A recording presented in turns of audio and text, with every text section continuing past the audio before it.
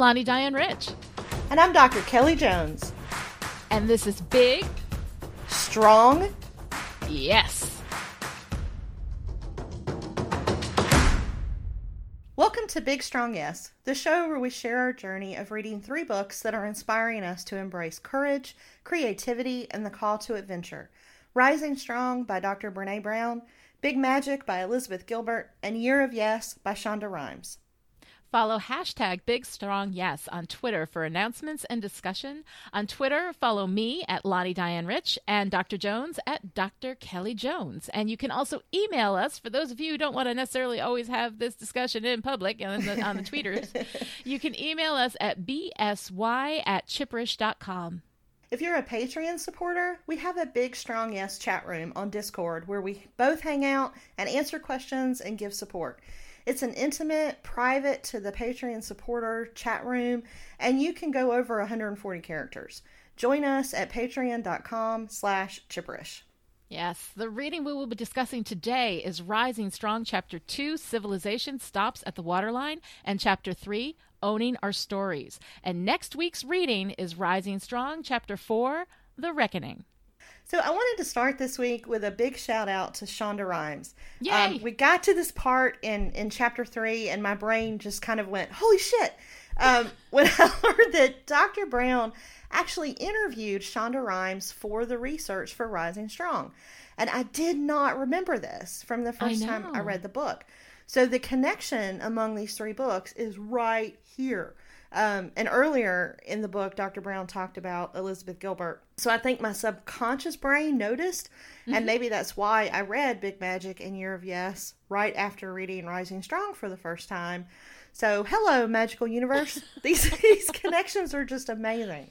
I know. I mean, it obviously shows that we were meant to do these 3 books, in this podcast. But yeah, it is really interesting. When she mentioned Shonda Rhimes, I was like, wow, because I hadn't really put that together either, not until now when we're going through in this context of Big Strong Yes, of these 3 books and these 3 women, and their work all together in one happy package or one really challenging package, but, whatever. Absolutely. So, yeah, it was really cool. I love that they're all 3 connected, and I think that this contributes to my theory that they're drinking mimosas together somewhere on a tropical island, and I like that. I love that theory. We're going to call it the mimosa theory. The mimosa theory, awesome. Right? So we had homework from last week. Lonnie, how'd it go? It went pretty good. I was supposed to get a journal and write crappy things in it, and so I did. I got it's not like a fancy, beautiful journal, but I actually really love it. It's kind of like a Moleskine journal. Is it Moleskine? Moleskine? Yeah. I don't know how to pronounce that, but anyway, that's right. Moleskine. And I use it for the same way as I did my journal from last year. I use it for my notes when I'm working. It's also my mouse pad. It's like everything I do, but I'm putting shitty first draft stuff into it. And awesome. And so that's going in there as well. But one of the things that I did that I wasn't expecting to do was I got a new camera for my studio because I do the YouTube work and everything for Chipperish, and so I got a new camera and I wanted to test it out, and I made a shitty first draft video. I made a video where I just. And you're the only person who's seen it. Some of these videos, you're the only person who's ever going to see them. But I made this video and I spoke into it about what I was experiencing at the time, which was, a whole big dust up on Twitter. And I just, talked into it, and I sort of had this expression. And there's something about that performative element of expression that, again, like when I write in the journal just for me, I never push myself, I think, to get to the big stuff. I write in it and I'm like, well, this sucks and that sucks and I hate everything and poop. Like that's my whole thing, right? And when I'm doing something that is performative, and especially that, like, when I made this shitty first draft video, I was actually going to put it out publicly, and then I decided not to because it's a shitty first draft. That's right. So I don't know, like it's there's something about feeling like I'm reaching out to an audience. which is so Yeah. weird for me, Yeah. you know, because I don't typically like, I don't feel like, you know, hey, look at me. Like that's what the audience is about, but the audience is about like connecting genuinely with other people, Right. you know, for me. And so it's just kind of, it was weird, but it was effective and unexpected. So that was kind of fun. Plus, after you do the video, you have to edit it. So you have to go Right. through this process of editing, and editing the work, the stuff that I write, I think is an important process for me in just processing what I've done. And in a journal, when I'm just scratching stuff down, I don't go back and edit it. It's just there. And I think there's a value to that, but there's something in the editing that solidifies everything for me. So I kind of like that too. So I think we've learned a couple things through your process of shitty first drafts. One is it doesn't have to be written. And I think that may help a lot of people. We've heard from folks in Discord, on the Patreon chat, and we've heard from folks on Twitter that say, you know, I like the idea of a shitty first draft, but I don't want to write. I don't want to journal. And so I think it's really helpful to realize it doesn't have to be written.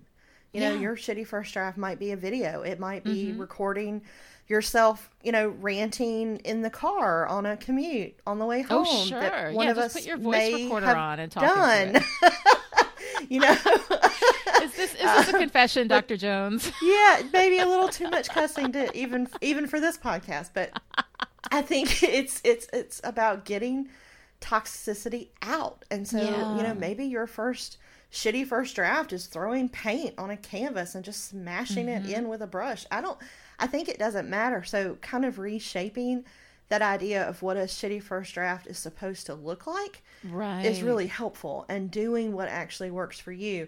But then I think the second rule of that is absolutely honoring the fact that a shitty first draft is not for public consumption. Yes. You know, that should only go to you and then maybe one trusted party who isn't even reading for content. That person's only job is to say, hey, I'm really glad you got this out.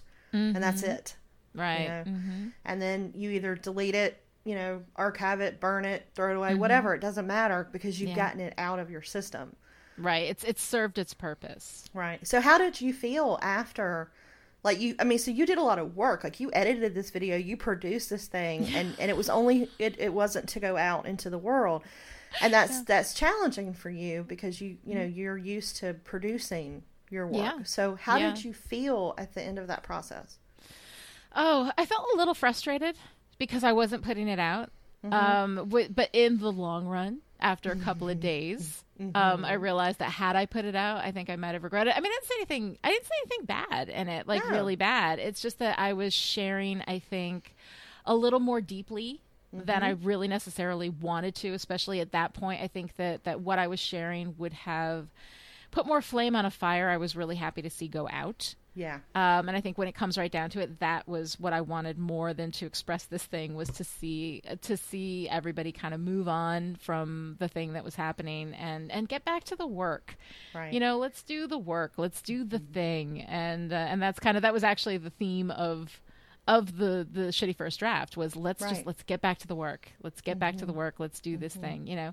Yeah. And, you know, it started with the same expression that I'd used actually in a tweet where I said all I wanted to do was watch my stories, say smart shit, and drink my wine. And I was like, that was it, you know? Yeah. So it kind of started with that sentiment. But I think that in the end, if what I really wanted was for us to all move on from this and get back to the work, sharing it would have been, you know, antithetical to that. So that ended up being good. It's a little frustrating to like do all that work and then not have it go anywhere. But at the same time, I think there's a value in the idea of I'm doing something for me.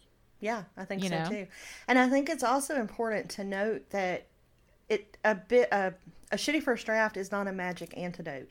So if you make one, if you write one, if you pour the words out, if you get it out of your system and you don't feel 100% better, you know, like you haven't magically turned into Pollyanna at the end of that shitty first draft, that's okay. Like that's normal. You know, it's not a quick fix. It's not a silver bullet, but it's a process. And over time and over repeating that process, I think that you build up feeling better. Like it becomes a healing process that you repeat over and over and over again, and you get more out of it the more you do it. Mm-hmm. You know, one shitty first draft ain't going to heal you. That's right. Right? One shitty first draft is not. This is a long, arduous process. Right. So. All right. So, how did you do with your homework? Okay, so I was challenged to make a collage, specifically about a story idea, and I sat down to make a collage and realized I couldn't remember a single damn story idea, which was hilarious. So I decided to make one about inspiration instead. So I just pulled visuals of things that make me feel creative and make me want to write. So I ended up with this incredibly messy kind of collage with teacups and coffee mugs and candles and, you know, essential oils and pens and journals and pretty flowers in a vase and a desk that looks far prettier than my real desk. They always do. Yeah, but I know, right? But I think, because, you know, that the Pinterest style of everything beautiful and coordinating and matching with the lovely little dust motes floating on the sun coming down to shine on your, that is not my desk, y'all. That is not my desk. But I love, though, that you chose all of these things that really speak to environment. Because I think environment is one of the things that we tend to, you know, to underestimate the value and the importance of having the pretty things, of making a space for yourself that is nice and inviting and that speaks specifically to the things that you want, that you like, that you enjoy. You know, so I find it really interesting that you don't have that environment, but that's what you found inspiring for the collage. Yeah, it was really interesting to realize that when I didn't give myself a filter, like those were the images that I pulled, and so I now am kind of reckoning, I guess, with that Virginia Woolf idea of needing a room of one's own, not just to write, but to have that visual space that makes me feel creative. But I think it's it wasn't just creative; it was a peaceful kind of creative. It was like a calm creative space that I realized the older I get, the less I function well in chaos. And I think that I need that space. And so it may be that I really need to give myself, I don't know, permission or time or support or whatever, but to build a space in which I want to do creative work. And so that was a good aha. You know. No, I like that. I think that that's really good and really valuable. So you did this on your computer, right? I did. I made a big digital one because I couldn't find any magazines. And I think it would be more powerful as a physical craft. And then I realized I was probably overthinking it, because if only there was some way to transmit images from one's computer to paper, you know, if like I could have just printed this shit out and cut it out and glued it on the page. But I found myself then worried about making the page itself look pretty, you know, which is why I don't scrapbook, because I have the visual intelligence of, you know, like a 3-year-old. I just don't have the ability to make things look pretty. But it's not about the final product. You know, again, it's about the experience of doing it. It doesn't have to be pretty. Right. And, you know, that's part of the thing that that with my discovery class, where I encourage people to collage, right? You know, which is part of where this came from, right? That, you know, the examples I would always use were from Jenny Cruzy. And Jenny Cruzy, like, has, you know, her PhD in, like, art, you know, like that was what she did. Her collages are amazing, and her collages are ridiculous. There's no way I could ever.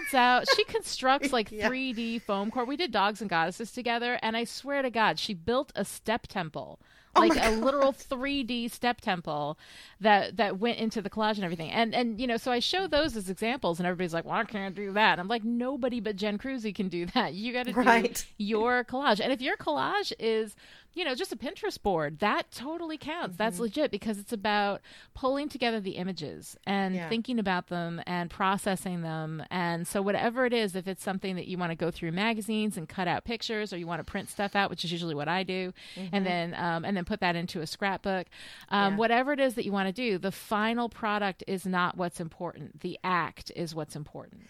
Well, and I found that replacing the word collage, which kind of put this like artistic, and it shouldn't, but it does. I feel like it needs to be, you know, creative and pretty. But when I traded collage for collection, then I went into data collection mode. And it was like, pick all things related to the theme of visual creativity. And my brain knew how to do that. And so, a slam book where you just like put a couple things on every page and it's just a collection became much easier for me. And that's been fun. So good. I'm going to keep doing that because it's that's like a really valuable thing because what you did was reframe it into something that has meaning for you. Yeah, so it's a visual kind of inspiration file, which I like. Awesome. I love that. But it made me realize I want some damn twinkle lights around my desk. Baby, I will hook you up. My entire, like anybody who has ever seen any of my videos knows that I have twinkle lights all over my house. They're beautiful. The primary lighting scheme for my house is twinkle lights. Yeah. But there's a brand, I'll put a link in the show notes, that I absolutely love and I buy all the time. And they even have a little remote control. You can dim them and brighten them and turn them on and off. So yeah, they're really wonderful. And they last, I mean, honestly, forever. I've had a couple of these strings of lights for like 2 or 3 years. Oh, that's great. Yeah, no, they're fantastic and not terribly expensive. So I'll put the link in the show notes. Bring me a shrubbery, something small and not too terribly expensive. Yes, I need twinkle lights in my life. All right, awesome. Great. So we did our homework. So what reflections do you have from last week? Like not just from the homework, but I'm guessing that maybe some of the thoughts stayed with you a little, maybe like they did for me throughout the week. They do. The discussion stays with you, and you kind of like work through it throughout the week. And one of the things that I've been working with is this idea of perfectionism, right? Because I made this statement, like perfectionism is the enemy of everything or something like that. I can't remember what I said. Perfectionism is running from vulnerability, I think I said. Right. And that's really good that I had that insight because damn if I don't really try to like make everything perfect that I do. And I mean, I fail like most of the time, but I always try like anything that's in my power to do. I will try to fix and make perfect. So I did this Still Pretty video. And the thing is, I did the whole thing and it took hours and I edited it and I put it up and I uploaded it to YouTube, which also takes forever and a day. And I put everything out. I put all the links out and I was done. And I was like, all right, I'm going to watch it one more time, right? I'm going to watch it one more time just to be sure.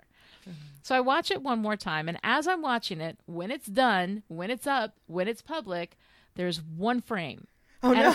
a frame for those of you who don't do video work is one 30th of a second, 29.97 frames. If it's film, it's 24 frames, whatever. It's like 30 frames a second. Like, let's just round it off, right? So it's 30 frames. So it's 1/30th of a second. I had a frame that was a jump, that was a bad edit.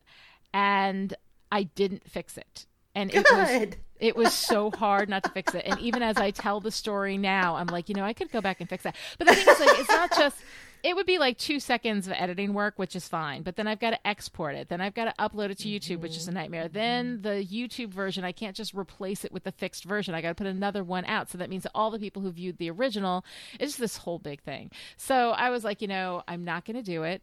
I'm going to let this go. It bugged me.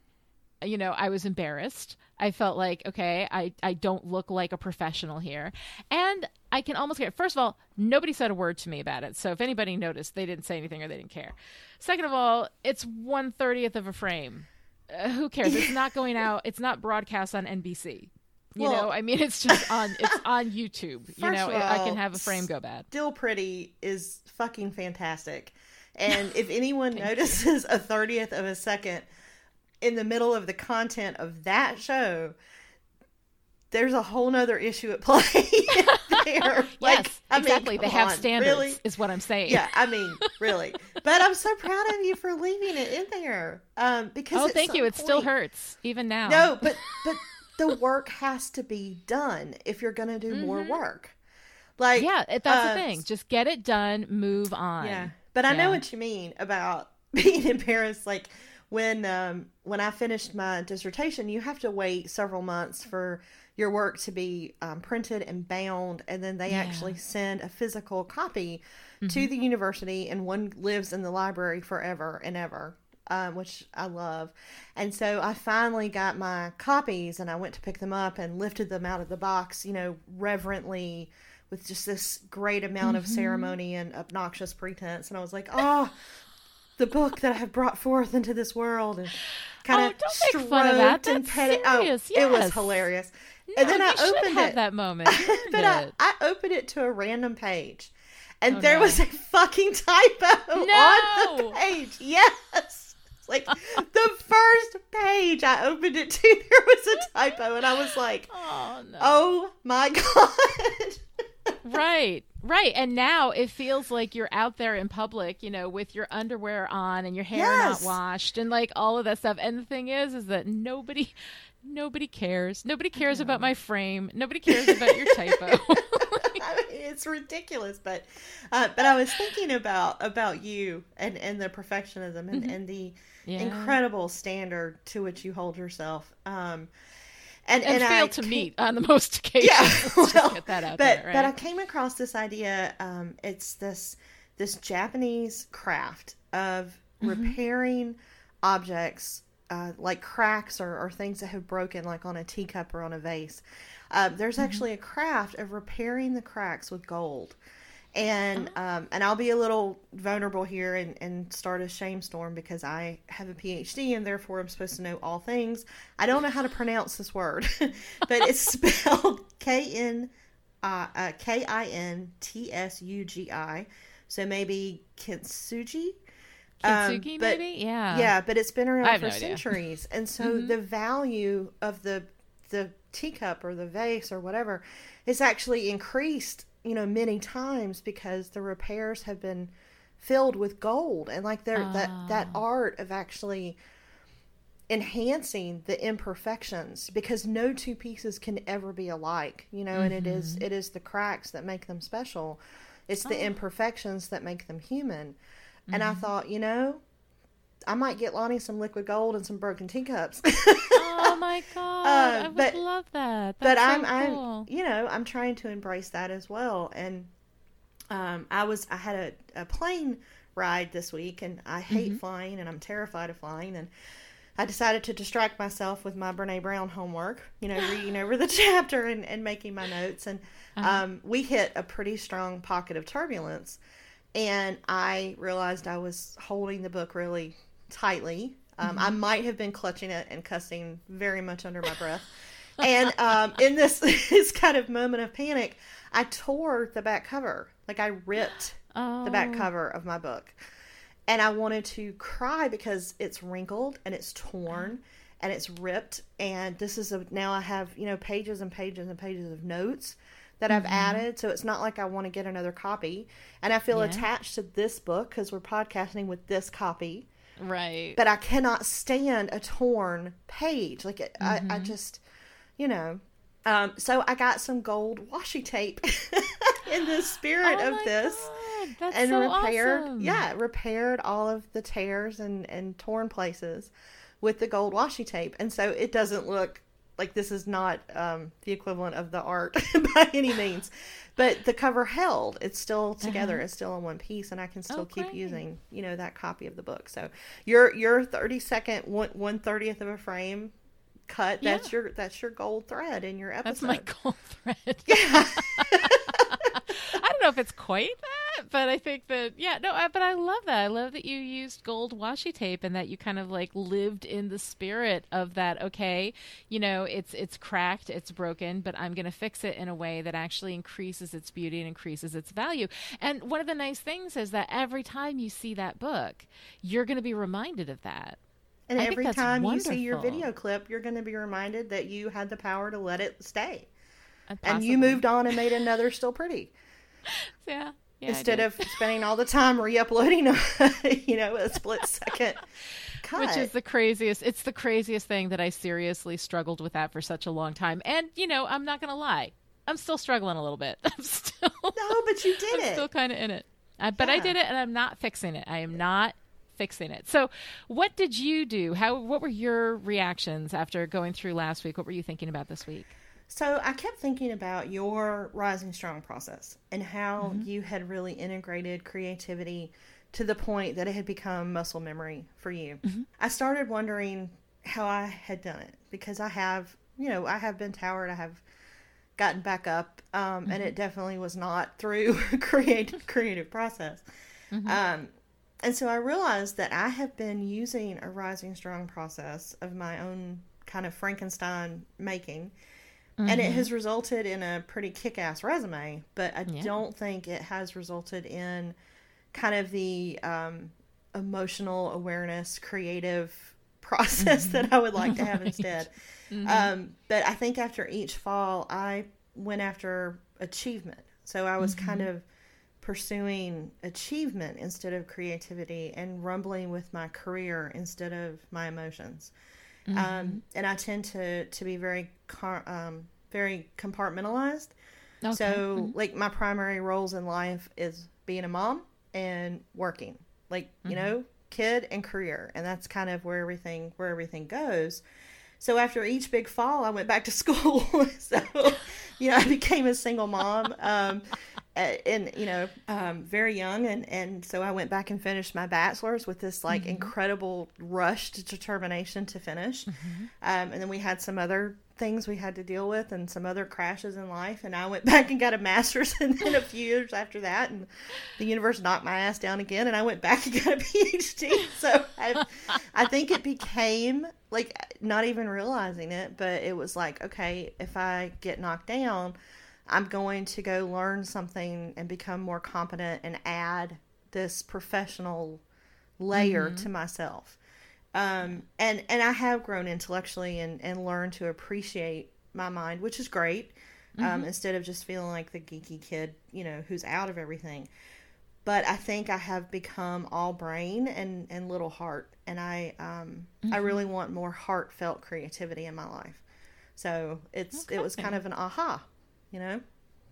Right. Well, plus after all of that, I mean, you can't really, you know, you can't keep going back to school because those student loans, they'll kill you, man. I know. I would, though. I would keep going forever if tuition was free. Because you love learning. I think that's a really good thing. I mean, I think that you and I kind of have the same thing. It's like we're attaching to really positive things. I mean, you going back to school is this amazing thing, and doing that while you're a single mom. I mean, that's so incredible what you've accomplished, and you should be really proud of that.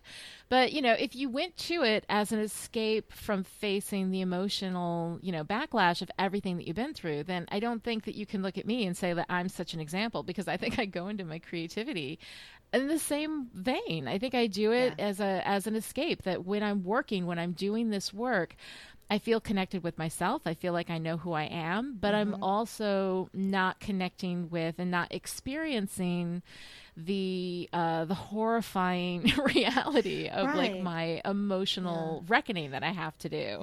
But I think, like, when I first wrote this out, I thought, well, it was it was a negative, and it was like maybe something I shouldn't have done. And I'm reframing that. So okay, good. I'm reframing it to say, I think we both fell on our strengths. Yes. So like we used our natural strengths to rise up. So you have a very creative mind. I have a very analytical mind. And I think we use that to rise strong. But I dove so far into the work that I'm much more comfortable staying in a workspace. Yeah. You know, which is why I keep wanting to relate all of this to work instead of to myself. Oh yeah. And this will not be the last time I do that. Yeah. And you're kind of in the same boat. So, but I think it's great that we have the strengths. I think so too. I think it is really good. I think that, like, and going to your strengths to rediscover yourself is nothing to be ashamed of or nothing to be sorry about, because that's a really positive thing. We need to have that time where we're not feeling shitty. Right. Like, you need to have that time where you're doing something that makes you feel good and capable, reminds you of who you are, so that you have the strength to reckon with all of this stuff. Now, my thing is, I went into the creativity, and this is, you know, what I'm currently doing now. I went into it and I did all this stuff, and I had and I was like, yay, now I don't have to think about it. I'm going to bed.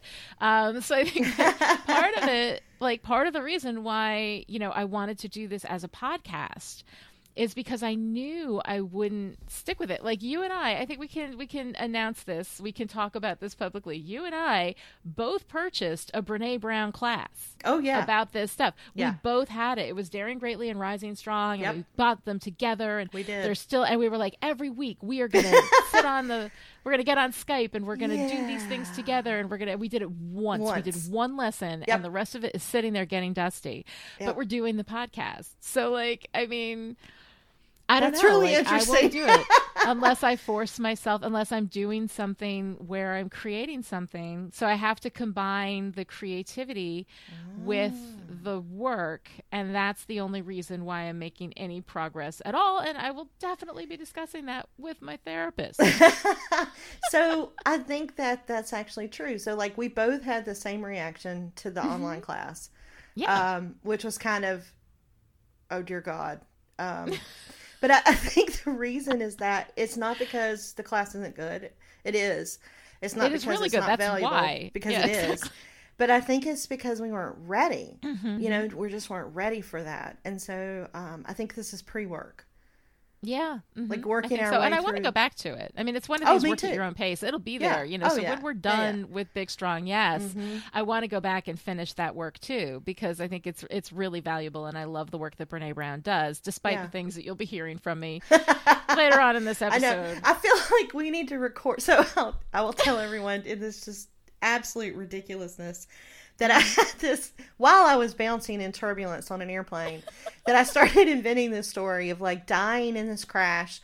And I did pause for a moment to wonder if I could land on the island from Lost. Oh, right. Because I was going to rumble Sawyer's with Sawyer there, for a little while, you know, and then I was okay with that. But I started wondering, like, if I die in this crash and I'm clutching this Brene Brown book with these notes in it, and like they uncover that and they connect it to the podcast, and she listens to the first episode and thinks, who the hell is this Kelly girl, and why is she criticizing my work? That I would just like have been so relieved to have been killed in the plane crash. Oh, like so she would never know, because we love her so much. We have to open this by saying we love her so much. Like, I wanted to add this big, huge thing at the beginning that says, I worship at the feet of Brene Brown. Yes. Like, I don't ever want it to sound differently. So do I, but the reason why she makes us so mad is because she's right. It's because she's, you know, like everything she's saying is right. And I mean, I guess now's as good a time as any to get into the reading, to get into the material. Let's talk about chapter 2 and 3. Now, we will say this, I will say that chapters 2 and 3 are probably the most difficult and my least favorite part of the book. And when I first started reading this is where I put the book down. But you had an even stronger reaction to chapter 2 than I did. Oh, I did. I was so mad. I was so mad. I actually, between the whole reading, like I bounced from like really angry to like, oh my God, that's so cool. And then back to really angry. But the thing is, like, the reason why I got really angry is because of me and my deficiencies, not Dr. Brown. So I want to get that clear right now. Like, I love this woman. I think her work is incredible. Her work has informed my work in a way that has improved what I do. And let me tell you, there is nothing that is going to get you my affection more than if you improve my work. You know? Right. So, I mean, I love her for that. Right. But so, okay. The fucking Speedo. Can we just like talk about the fucking Speedo? The fucking Speedo. I hate this story. This is the story where she talks about how, you know, some years ago she was on vacation in this beautiful part of Texas, this place called Lake Travis, with her husband and her kids, and she and her husband were out swimming, and she was, you know, really having a vulnerable moment with him and like reaching out to him and expressing herself, and he wasn't responding, right? And so part of her big problem was, he's being a jerk because I don't rock a Speedo anymore, right? And that became like the thing that I focused on, because I was like, you know, I know that experience should not be compared. Like, I am absolutely on board with that.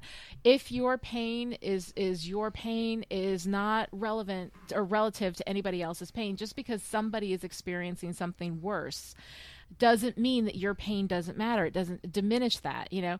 So like, I want that said before I say, oh, really, Brene, your husband of 25 years who loves and supports you failed to give you attention in a moment when you wanted it. And this is the big moment. This is the horrible, painful experience that you had in your life.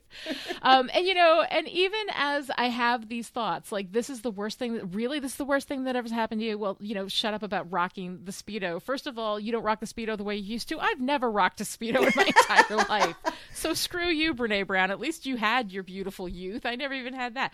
So, I have all of this anger that I'm feeling, even as I know it's unfair, it's untrue. I don't believe in my response. I don't think that it's valid, Right. But when I read this thing, and what's valuable in this is not the specifics of her experience, which, by the way, is incredibly brave for her to share. She is so brave in everything she shares. She shares this vulnerability, knowing that some people are going to be like, yeah, screw you, Right. But she does it because the information she got from this experience, the insight that she got from this experience, is the basis of this book, and this book is going to help people. And so she's sharing this whole thing, and I'm just pissed off. I'm just like, oh yeah, so your husband, 25 years, loves you, didn't cheat on you, is an sociopath. So yeah, okay, whatever, Brene Brown. I don't feel that bad for you. And I couldn't get past that. I was really annoyed by that. And then she moved into this other thing where she was talking about her presumptions about him, that he was ignoring her because she didn't rock the Speedo, right? Mm-hmm. And so she has this moment where she asks herself, what's the most generous story that I can tell here? And that sent me into like a white hot, like if you've ever seen Clue, the movie Clue with Madeline Kahn, where she's like flames out of the side of my face. And the thing is that for my very specific situation, for the things that I am very specifically going through, my problem is that all of my stories are incredibly generous to everyone else. Like, I see everything through their perspective, even when they're wrong. And I live in the reality, which is not a reality, it's a false reality, where they're right and I'm wrong, right? Mm-hmm. Because, and it's a control thing. If I'm wrong, I can fix it. Like, I get that. We'll talk about that plenty, I'm sure, in the process of this whole thing. So when she's saying that the way that she gets through this reckoning and rumbling process is by looking at the story she's telling and trying to find a more generous way to look at it for the other person, that sends me into such a fury because, and I have all these notes all over my book, like, how does this help me, Dr. Brown? Because I can't tell a more generous story. It's the generous stories that I've been telling that have allowed people, these very specific people, and I'll get into the specifics later, but these very specific people who are probably the two most powerful people in my life, who've hurt me the most, most profoundly, who've done the most damage to me personally, is because I overlooked the reality of the situation and I told a generous story about them so that I could justify my loving them, so I could justify my sacrifice that I gave for them, all of that stuff. And then it's not useful to me, and now I'm really angry at Brene Brown when she's really being delightful. She's really being wonderful and brave and lovely and right. And I'm so angry that I can't quite process it. I've got flames on the side of my face. So. Well, and I totally understand that. And I had a similar reaction to this where I was just completely pissed off, but for kind of different reasons. But I think with you being as empathetic as you are and looking for the fault in yourself, that telling a generous story about someone else translates in your mind to making the other person right. And that doesn't have to be the case. So, okay. Right? So maybe if you tweak that question just a little so that it becomes, what is the most generous story I can tell here about myself, that might help you a little. Yeah. See, that frustrates me. And I think it is about control. I would rather be wrong. Right. Right. Because I know on some level that these people are not going to put me first, that they're not going to value me, that they're not going to love me the way that you should love people that you love, the way that you should treat people that you love. Like, I know that. So if I'm wrong, then I can fix it. If the problem is me, then I have power. And if the problem is them, I have no power.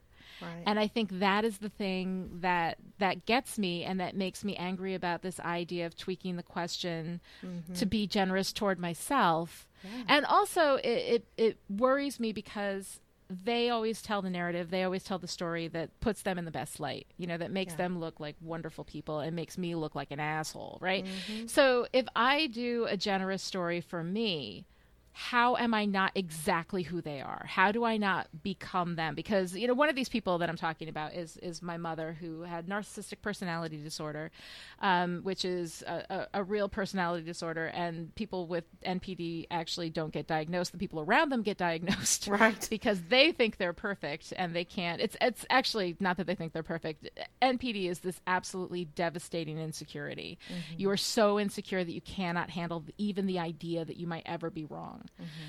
So that's part of like what happened, with me, with my mother when I was little. And so because of that, like she would never be wrong. So I had to be wrong or we wouldn't be able to have, peace in the house, right. And I wanted peace. So I did that and I learned to kind of allow people to make my reality a little malleable, to tweak my reality and to live in somebody else's reality, even when it was dangerous for me, because it was either that or lose them. Right. And losing them in the long run is the better thing. Right. But, when I was a kid, when you're a little kid, you can't lose your mom. It's not an option, Well, of course not. But having to kind of grapple with the idea that you're not wrong, therefore you can't control it, makes you vulnerable. Yeah. Oh, yeah. Yeah. So, I know it sounds like I'm so innocent and so perfect and everything. No, but I don't. really, no, not at all. But I think I don't want to come off like that. Like I've got real problems. I don't think you do at all. But I think it's another form of vulnerability. And both of us, our instinct is to push vulnerability as far away as possible. Oh, yeah. And I would rather be wrong than vulnerable. Because if I'm wrong, I can fix it. Right, exactly. It's a control thing. Yeah. Yeah. So, and just recognizing that is powerful, Yeah, but I don't want to tell a story that's generous to me because I don't want to become, essentially her. Like, part of why I always tell the story that makes me look bad. I'm actually much more comfortable like acknowledging my faults and acknowledging the places where I'm wrong than I am acknowledging when I'm right. And the thing is that with both of the people that I'm going to talk about throughout the course of this, so the two, big people who've done the same thing to me, it is really difficult for me to be like, I didn't do anything wrong. It is so hard for me to accept that. And it makes me feel uncomfortable. It makes me feel like I'm being them. Like I'm saying, oh, nothing's my fault. I'm absolutely perfect and wonderful and the innocent little victim and you're a monster, And I mean, don't get me wrong. They're monsters. I'm not saying that. Right. but like I don't know. I don't want to be them. I would rather be me in all of this pain and be the one who gets slapped than be the one who slaps. Yeah. And I have like part of my protection against ever being the way that she was, against ever hurting anybody the way that she hurt me, is that I look to myself and see where I'm wrong as often as humanly possible. Which makes you doubt yourself on a regular basis. Oh, absolutely. Yeah. So part of this is learning how to trust yourself again. And I mean, it's not going to be easy. It's not like you're going to have that realization and be like, oh, I'm done. Let's move on. Oh, I'm fixed now. Oh, all why fixed. not? All better. No, you just, I bet Santa Claus isn't real either. Is it? Oh, no, do not even tell me something like that. But I think just realizing it, right? That how do you put yourself first and not become a self-centered bitch? I mean, I struggle with that too. I have found it helpful, and Dr. Brown talks about this a lot, about not believing in false dichotomies, that things don't have to be one thing or the other. You're not right or wrong. This isn't true or false. But to think of things on a spectrum.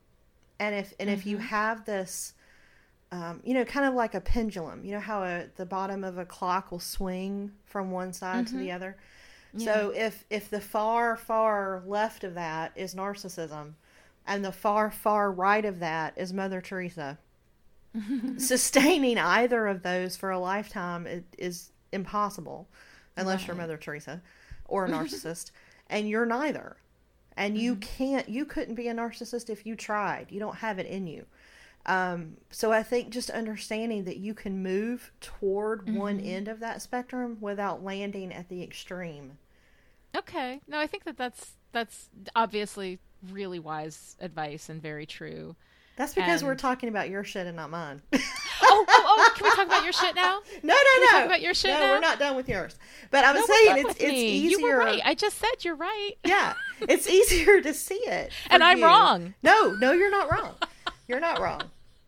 But I think, like, maybe if your goal is just to even move like a foot on that pendulum a little closer. Yeah. And it's not about being selfish. It's about being self-trusting. I guess. I just want to be right. Yeah. I don't want to So don't be right. Be don't strive to be right. Strive to have good intention. Okay. And that includes good intention toward yourself. What is the most generous story you can tell about yourself? Just one shitty first draft this week. Any situation. Generous, shitty first draft. Is that my homework? Yes. Oh my God, that's going to kill me. Just one. And you can make it however. It can be something simple. It can be something tiny. It doesn't have to be one of the big issues. That's one of the things that, like, when I listen back to our episodes of Big Strong Yes, the thing that makes me crazy is that I feel like I sound like I'm such a, like, perfect little innocent. Like, I've never done anything wrong, and all these people are just so terrible, No, and it drives me crazy. Not at all. Well, it is very difficult for a strong person to be at the receiving end of hurt. To know that someone hurt you, when you are a strong person and you want to stand up and kick ass, it's difficult to be in that position. And so you're fighting that as well. And there's a difference between being victimized by someone and becoming a victim. Yes. And wrong was done to you. But that doesn't make you helpless. It makes you vulnerable. And there's a difference between those two things. Yeah. No, that's good. Can we talk about you now? Nah. Okay. Well, I also... Okay, look, I asked 3 times. Okay. So I also wrote fucking Speedo on this. Yes. But it was funny because, like I said, the first time I read this is where I literally was almost done. I was like, if this is the best you got, you are not going to be able to deal with my ugliness. Like, really? Because, no. But she hit very quickly. And first of all, for those of you that haven't read this yet, if you do read it, just keep going because the Speedo is about more than the Speedo. It is. It was just a trigger there. Yeah, it was just a trigger. It was a trigger for both of us, yeah. but it might be fine for you. Like if you're out there and you read it and you were like, I like the Speedo story, then that's good. Yeah, that's great. It means that it didn't hit on your really sensitive parts. Something else she does is going to hit on your really sensitive parts, and we'll be there for you when that happens. Yeah. But this isn't about something's wrong with this story or with not at Dr. all. Brown or anything like that. This is just when you stumble, when you trip over something in that book, it means it's something that needs your attention because it is a problem for you. Right. So and normally we get triggered by different things. We were just both triggered by this. We just both happen to get. God, So I wanted to recreate one of your setting things on fire activities. I was like, I'm going to put a fucking Speedo in a fucking bucket and light it on fucking fire just to have done it. But it is not about the Speedo. I burned a lot of shit in the last 6 months, let me tell you. I'm all about it. But after telling, that story, she got to this phrase where she said, the story I'm making up. And as I'm reading through, Rising Strong and working on this stuff with you, I kind of think about it as like a toolbox. So like what things can I pull out, what tools, what frameworks, what methodologies, what are the tools that will help me? And the idea of the story that I'm making up has become an incredible tool for me because I think Dr. Brown and I have similar personalities in some ways. That I am going to fight first. I'm going to be defensive first. And if I get scared, I'm immediately going to get mad. So I'm going to come out fighting, whether you deserve it or not. So it's helpful for me to kind of say that. And I realized when listening to her talk about the Speedo, I was so busy judging her and dismissing that story because it wasn't as painful as some of my own stories. That I literally spun this entire story about her and her life and how perfect everything is for her. Yes. which was untrue, unkind, and unhelpful for me as a reader. And I realized that the story that I was making up there was either the trigger for or the result of what she calls a shame storm, and being engulfed in a shame story. And it's helpful to learn what that trigger feels like. Because I think I do that a lot. And so now if I feel angry, I'm stopping and asking myself, does something trigger shame here? And chances are the answer is probably yes. You know, if you shame me, I'm not going to lay down and cry. I'm going to get up and kick your ass. And so it's just like, it's really good for me to know that about myself, because a lot of times what someone says or does to trigger that shame storm was not intended that way at all. Right. So it's helpful for me to say, what is the story I'm making up here? And just, if I struggle with the shitty first drafts, like I know that they're important to do, but I never seem to know what to say. And so I'm using that as the first line. The story I'm making up. Right, the story I'm making up. And then I know, then I can start the shitty first draft, because now I have an opening sentence. So it's helpful. Yeah. Oh, that's good. Yeah. The other big tool I took away is the idea that you can't skip day 2. And so when you're going through a Rising Strong process, or you're doing any kind of healing or self-reflection or reckoning, she calls that hard space in the middle, you know, where you just want to lay down and die or just quit and be like, yeah, I'm done now. She calls that day 2. And she says in the book, it's on page 26 in the paperback, day 2, or whatever that middle space is for your own process, is when you're in the dark. The door has closed behind you. You're too far in to turn around and not close enough to the end to see the light. And so just knowing that day 2 is a thing, and it is a process, and that recognizing when I'm in it and knowing that it will pass, I will get to the end, is helpful as well. So those are good, you know, those are good tools. And I think the reason that we both had the reaction to the course that we were trying to take together is that we're still in day 2. And I think so. Day 2 lasts forever. It does, man. It's like, you know, day is a whole lot more than a day here, but I think it's difficult when you can't see the light yet to start trying to force yourself to heal. Like, we're always in such a hurry to get better. And that's what this whole thing is about, right? Is that actual rising process. So like, we're still in the process of standing back up. Like, we're not even ready to reach for the first aid kit yet. Like, we just got to get up. Exactly. It's helpful, you know, to remember that. So yeah, absolutely. But I thought a lot of you in this too, because she gets so much into story work and talking about Pixar. And when she talks about that messy middle, that day 2, that dark area in the middle, I've studied story structure a little. I've been a student of yours for a long time, and studying the hero's journey and all that stuff. And I've heard that point in story structure described as the midpoint, the point of no return, the reversal of fortune. So as a writer, like, did you immediately go to story structure with this? And then in your personal area here, getting away from work again, do you think real life Rising Strong processes can be understood through story? So like, we can take what you know about story structure and apply it to real life? Yeah. Well, okay. The thing is, like, I feel that everything can be understood through story. That story is actually the way we access we use things that are not literally true to access the actual truth, to access the real emotional truth of a situation. And that's what we use story to do, because it gives us an accessible path to that. Whereas in real life, other things can distract us and kind of get in our way. Story gives you it's like a straight, shot of heroin, to the arm, right? Not that I know what that's like. I'm just saying I've seen some TV. It seems like that's an appropriate metaphor. But yeah, I mean, so what I did here was she started talking about story. Pixar started talking about story. They were talking about all the things, and I just went straight into this whole work thing, right? Because I bring it into my work. Yep. And then suddenly that vulnerability is gone. Suddenly I'm not pissed off at Dr. Brown anymore. Suddenly I'm like, hey, this is really, really cool.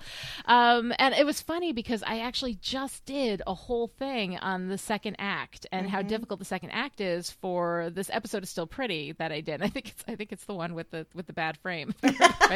First of all, that episode of Still Pretty is fantastic.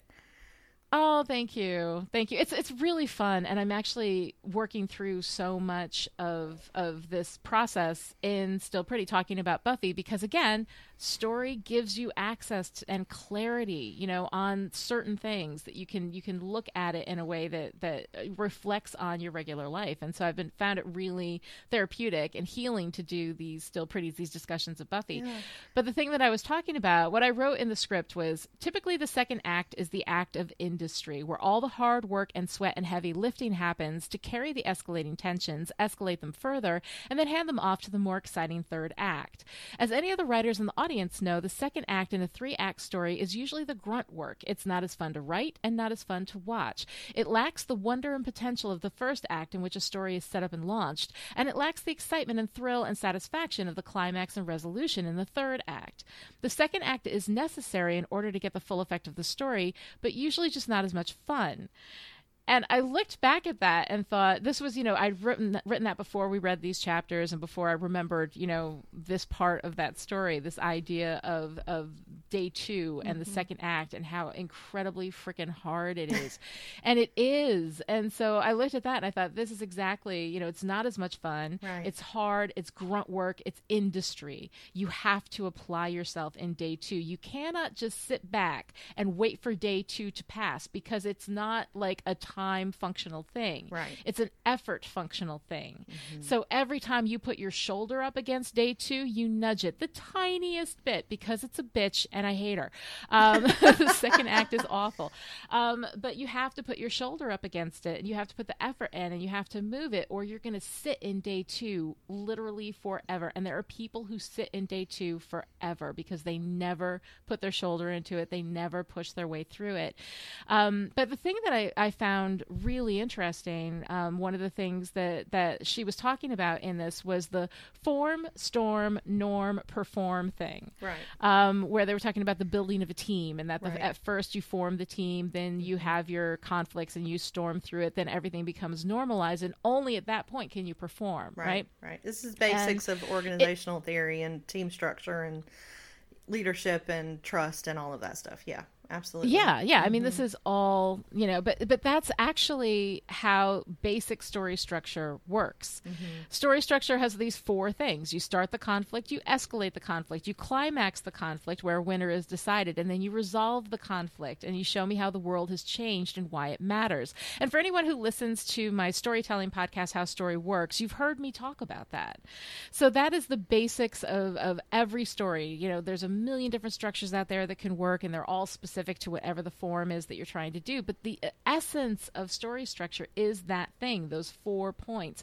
And when they hit form, storm, norm, perform, that is story structure. And I think that the reason why story reflects life so much is that we built story to reflect life. As human beings, we built story so that it could reflect life back on us and we could understand it better. Right. So that's why it's not a coincidence that these things reflect on each other. So of course then I went through this whole thing with the Pixar stuff, how much I loved the Pixar stuff, and it gave me all these insights in my work, which was really, really fun. I was really into it at this point. I was loving all of this stuff and having a great time. How about you? Yeah, I keep thinking about Jonathan Gottschall, who says, all humans are storytelling animals.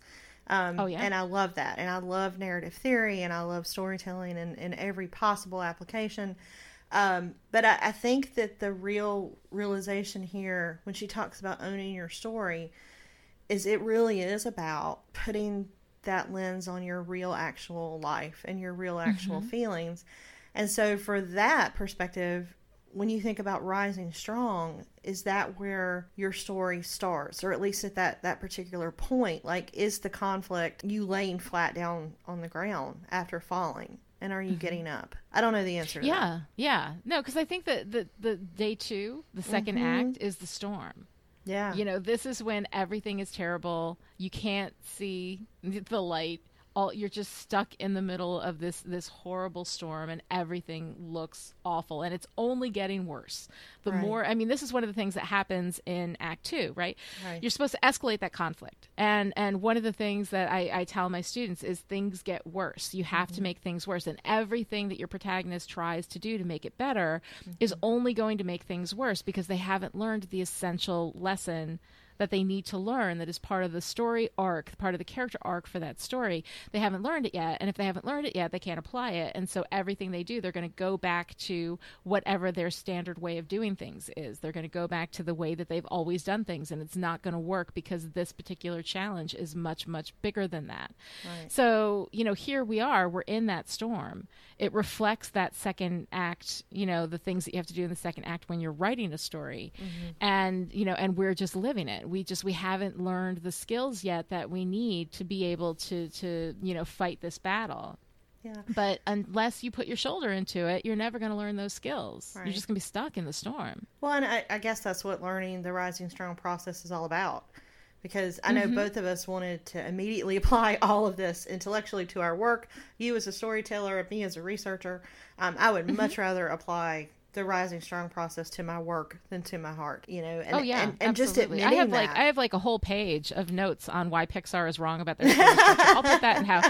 I'll put that in how story works once I really figure it out, because I also got a really nice insight into it. But I mean, I have all these notes here, and they don't apply to what we're talking about here, so I'm not going to go into it. Yeah. But I mean, I worked so hard to go to what I'm used to go to the things that ordinary, like, what do? I go to my work. Yep, that is the thing that I do to battle, whatever demon it is that's coming at me at the moment. And I can't do that. You can't go to research. I can't go to storytelling. We have to battle this thing. We have to find a way through it and face these demons in a way that is different from what we've been doing, because if what we were doing was working, we wouldn't be doing the podcast. Or we would have gotten through her class without both turning off our computer at the same point. Absolutely. but maybe it is about trying something new, or just becoming awake, just becoming conscious of the fact that, okay, I have a pattern for how I struggle. I have a thing I fall back on. I'm going to try something new, and it's going to be hard and uncomfortable, and I'm probably not going to do it right the first time, but I'm going to try it. Right. And maybe it's just developing the conscious awareness to be willing to do that. That is kind of step one. I think so. Yeah. But she talks about integrating the Rising Strong process. And because this is a process with steps. And on page 37 in the paperback, she said, the goal of the process is to rise strong from our falls, overcome our mistakes, and face hurt in a way that brings more wisdom and wholeheartedness into our lives. And so she breaks the Rising Strong process down into 3 steps: the reckoning, the rumble, and the revolution. And so she calls the reckoning kind of the walking into our story, recognizing emotion, and getting curious about our feelings, which is a step I would love to skip. And then she talks about the rumble, owning our stories and getting honest about the stories we're making up, challenging our confabulations and assumptions to determine what's truth, what's self-protection, and what needs to change. And then the revolution, when you actually write a new ending to your story, based on what you've learned, so that you have a new, braver, story that changes the way that you live. And I love having a process to learn. And so I want to immediately map this out and add sub-steps. So where does this shitty, first draft fit in? When does creative action come into play? Like, I want to outline this as a methodology that I can apply. Which at first sounds like work, but actually I think is okay, because it helps me think about these as steps. And if I understand the steps, I can do the dance.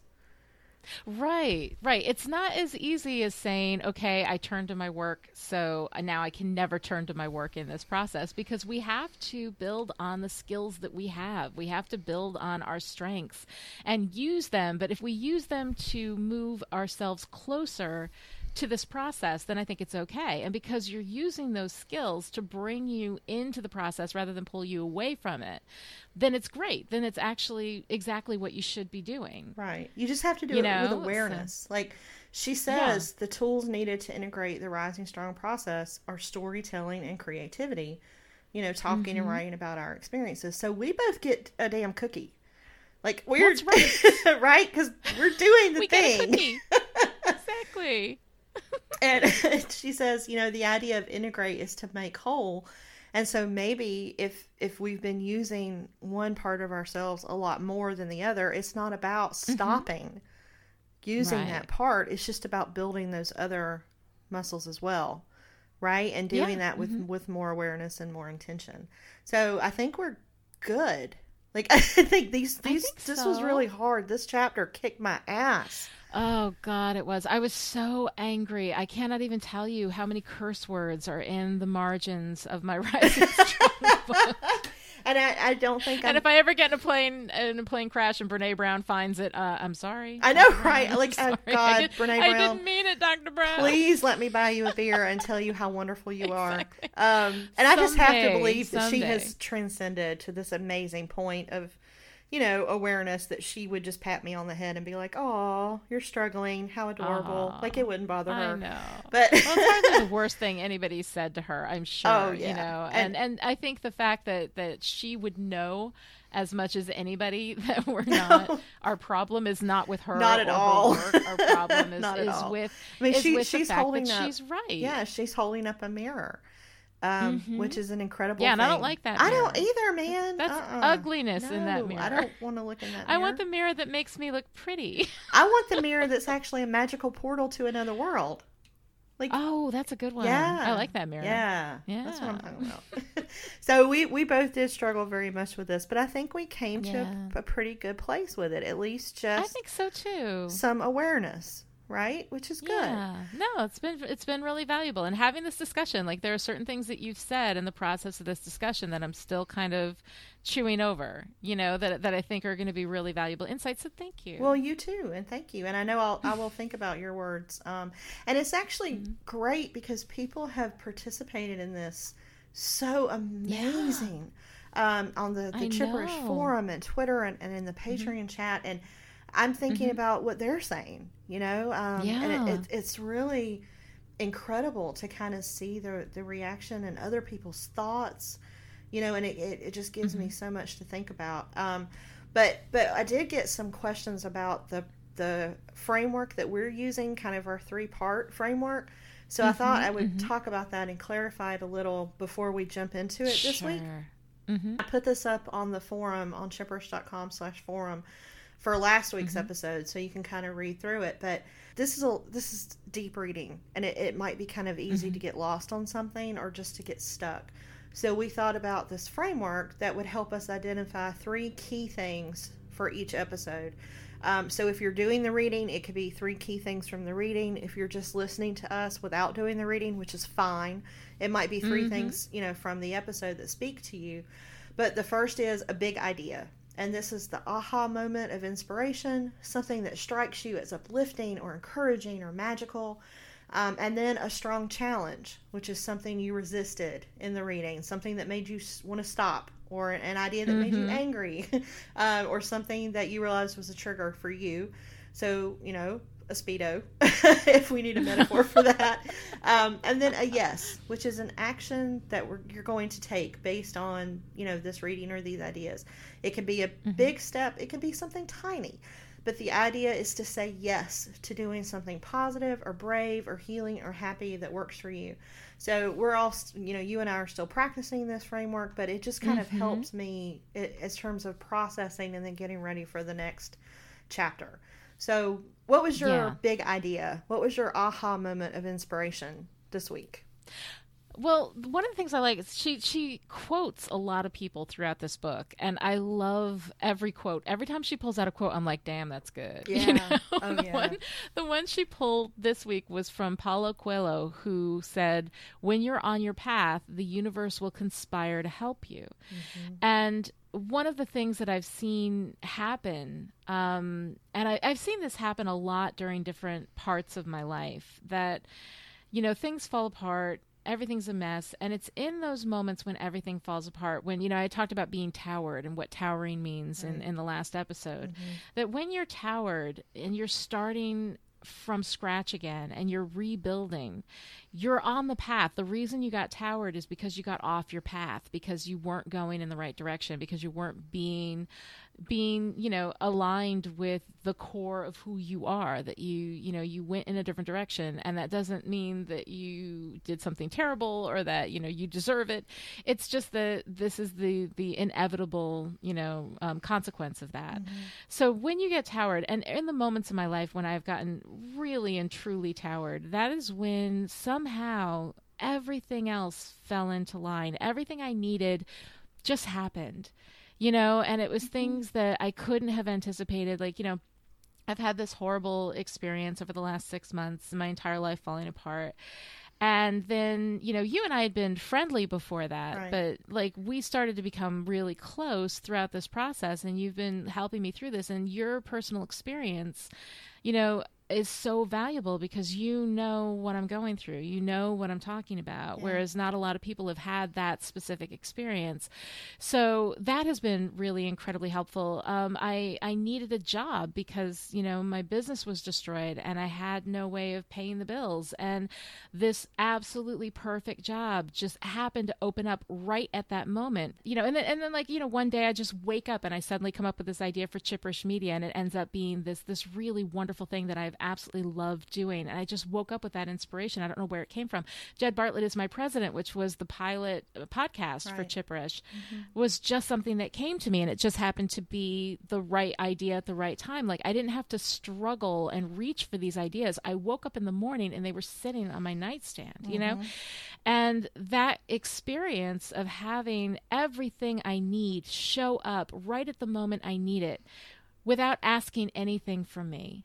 Aside from, hey, here it is, get up and do it, take the action, which is never a problem for me. Taking action is never a problem, So, I have found, like, when I read, when you're on your path, the universe will conspire to help you.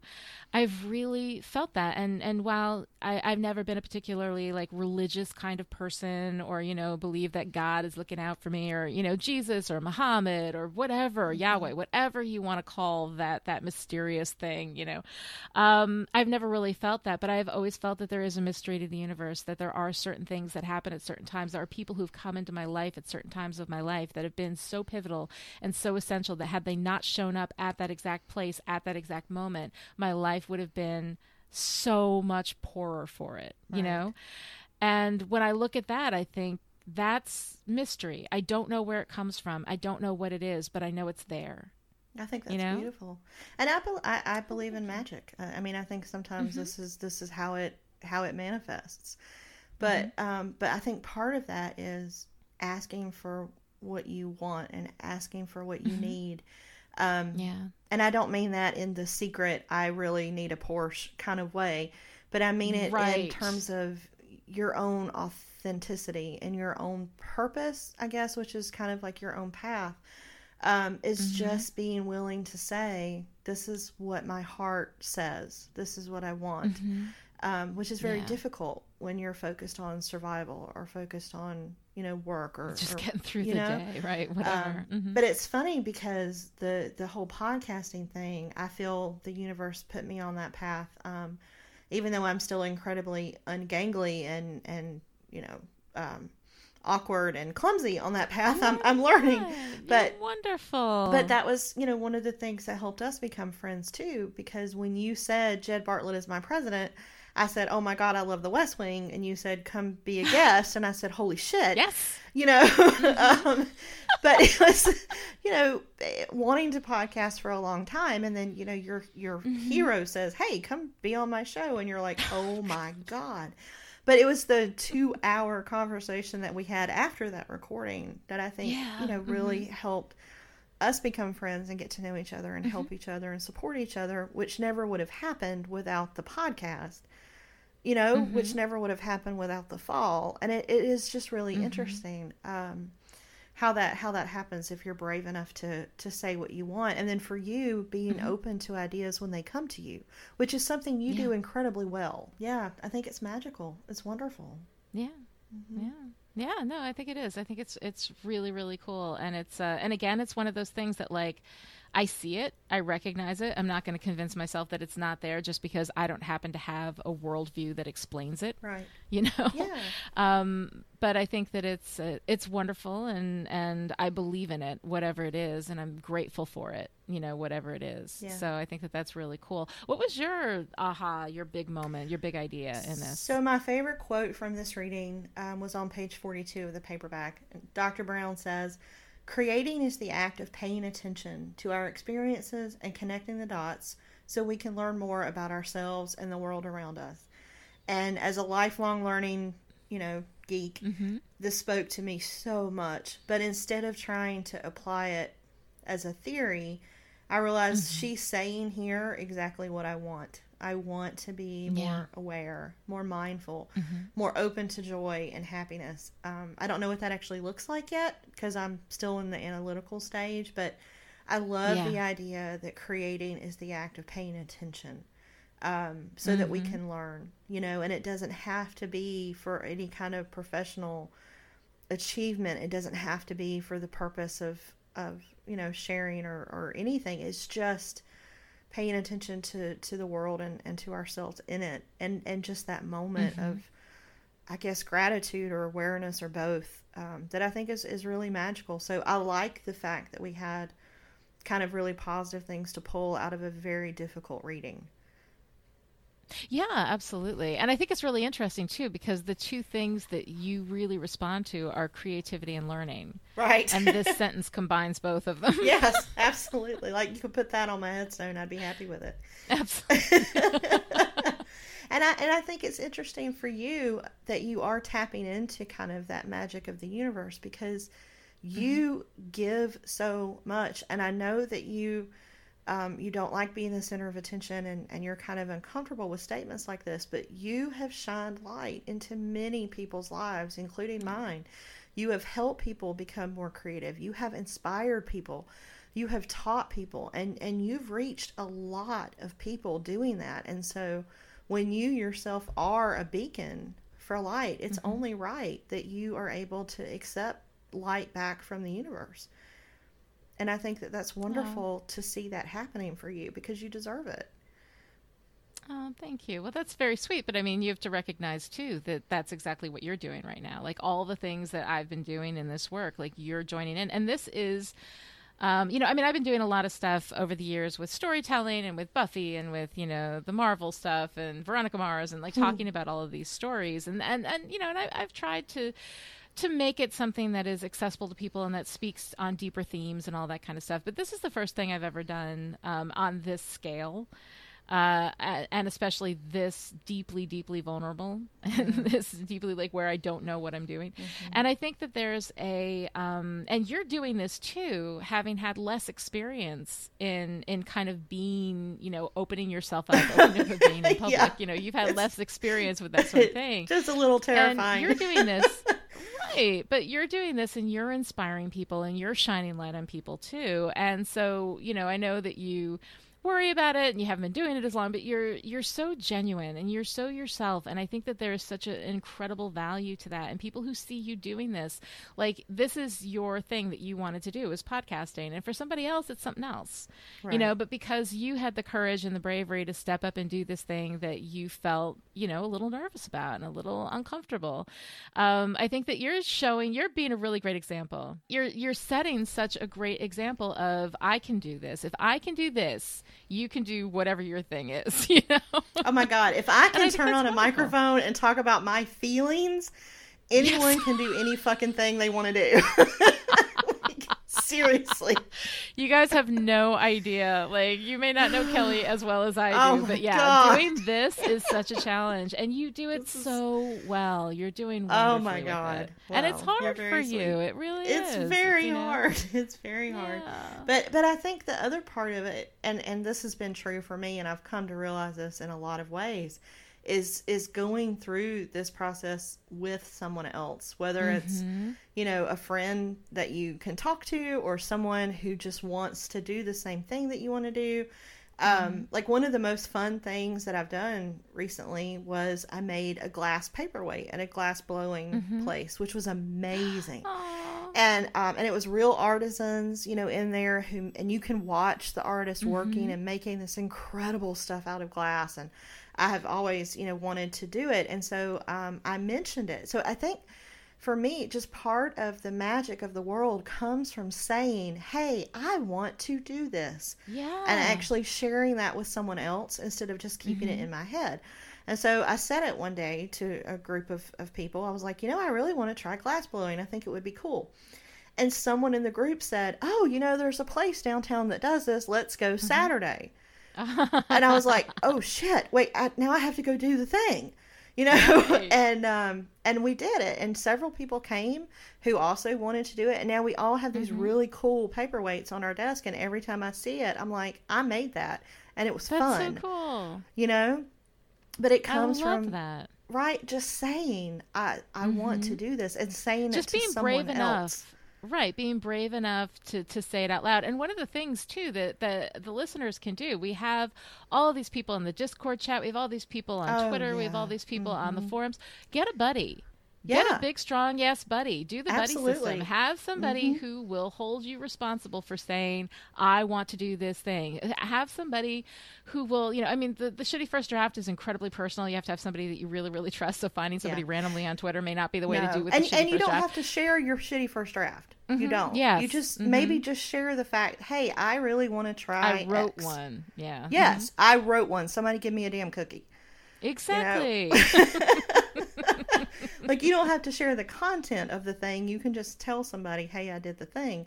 And that may not work for everyone, but I have learned, for me, if I have a friend who's going through it with me, or I would not have survived graduate school had I not had a cohort of people doing the same work. And, I studied National Novel Writing Month, NaNoWriMo, and part of the magic of that is you're going through a challenge with a group of people. You're all working toward a common goal. And it's not about, building a community based on some identity. It's about building a community based on shared experience. And so I think just reaching out and saying, hey, I want to try this, or I want to apply for a new job, or I want to, roller skate, whatever it is, find someone who'll cheer you on. Yeah. And cheer them on in return. I think that could be incredibly valuable. Yeah, I absolutely think so. All right, so the next thing that we're going into, the second part of this, is the strong challenge resisting the reckoning.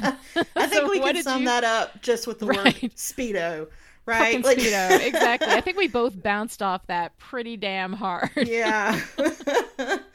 I think for me, it's just resisting the reckoning. I have a difficult time naming emotions.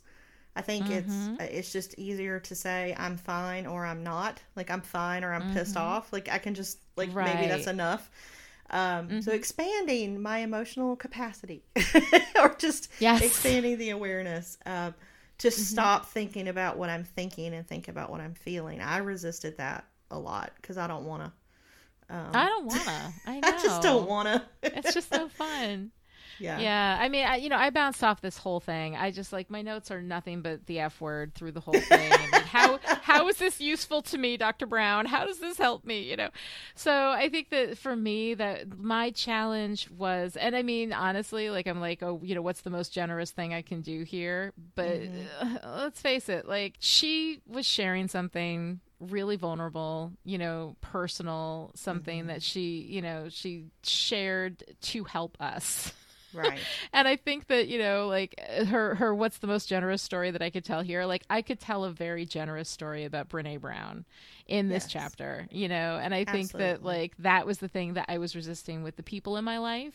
But I think that I, because Brene Brown is not somebody I'm invested in loving. I just love her because I love her. But I don't lose anything if she isn't what she seems to be, So telling a generous story about Brene Brown does not hurt me the way that my generous stories about people that I have loved dearly have hurt me in the past. So being able to tell a generous story about Brene Brown in this moment, in this very challenging, reading, I think is helping me kind of connect the dots between how to tell a generous story that is appropriate and how to not tell a generous story that hurts you.